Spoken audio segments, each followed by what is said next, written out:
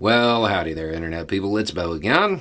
So today we are going to talk a little bit more about economics and the upcoming midterm elections. And we're going to talk about people's concerns about the latest news regarding the economy and how people are reacting to it and how it could influence votes. So if you missed it, a whole bunch of top economists are saying, hey, we're definitely going to have a recession like in the next year.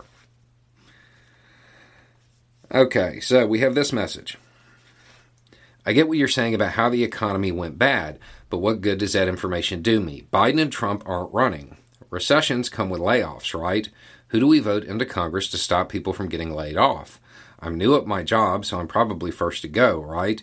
It would be nice if there was some kind of government action to stop that. Okay, so there's two questions there, really. I'm going to be first to go, right? Probably not. Not necessarily. That used to be how it worked back when companies at least pretended to care about their employees. They used to let the newer people go first, and then they would, hire them back if they had the ability. A lot of companies now have taken a different route. What they realized is that employees that have been there longer have gotten raises. They are more expensive. So a lot of them will lay off from those who have been there longer and just give the newer employees more work for that lower rate of pay and tell you to be thankful for it. That's not all companies, but that is a lot of them now. Now, as far as the other question, who do you put into Congress to stop layoffs? It's not a thing. Companies are cold, unfilling, profit-driven machines. They have one job and one job only, and that is to make money. Congress doesn't have a lot of power to regulate that aspect of it and to keep people at work. So in absence of that, you would have to alter your question. Switch it to, if I do get laid off, which party would I rather have in power? Would you rather have the Republican Party or the Democratic Party?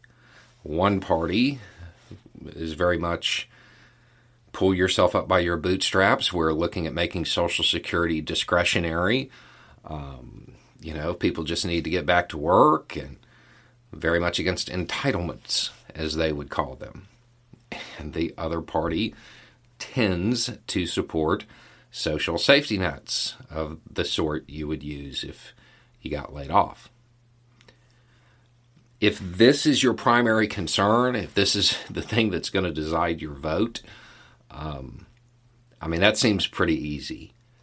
You look at the party platforms when it comes to helping people who have been laid off or who are in financial straits. One party is very different than the other on this one. There is that constant talking point. The parties are the same. But a lot of times when you get down to the issues, they are very much different. And this is definitely one where they're different. I would also point out that you have all of these economists saying that this is going to happen. And yeah, it probably is. But we don't know the When you need mealtime inspiration, it's worth shopping Kroger, where you'll find over 30,000 mouth-watering choices that excite your inner foodie. And no matter what tasty choice you make, you'll enjoy our everyday low prices, plus extra ways to save, like digital coupons worth over $600 each week. You can also save up to $1 off per gallon at the pump with fuel points. More savings and more inspiring flavors make shopping Kroger worth it every time. Kroger, fresh for everyone. Fuel restrictions apply. Severity.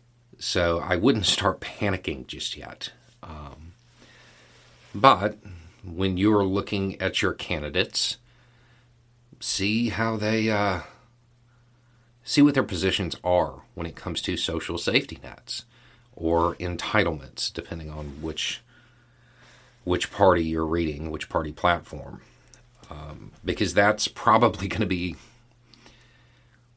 if this is your concern, if this is something that you're going to send a message about, it's probably something that is weighing pretty heavily on you and is going to be a motivating factor. Look at their platforms, see who talks about helping those who are in financial straits. And that way, if it does go bad, at least that party would have the opportunity to enact some kind of programs to help. Because one party won't. Anyway, it's just a thought. Y'all have a good day.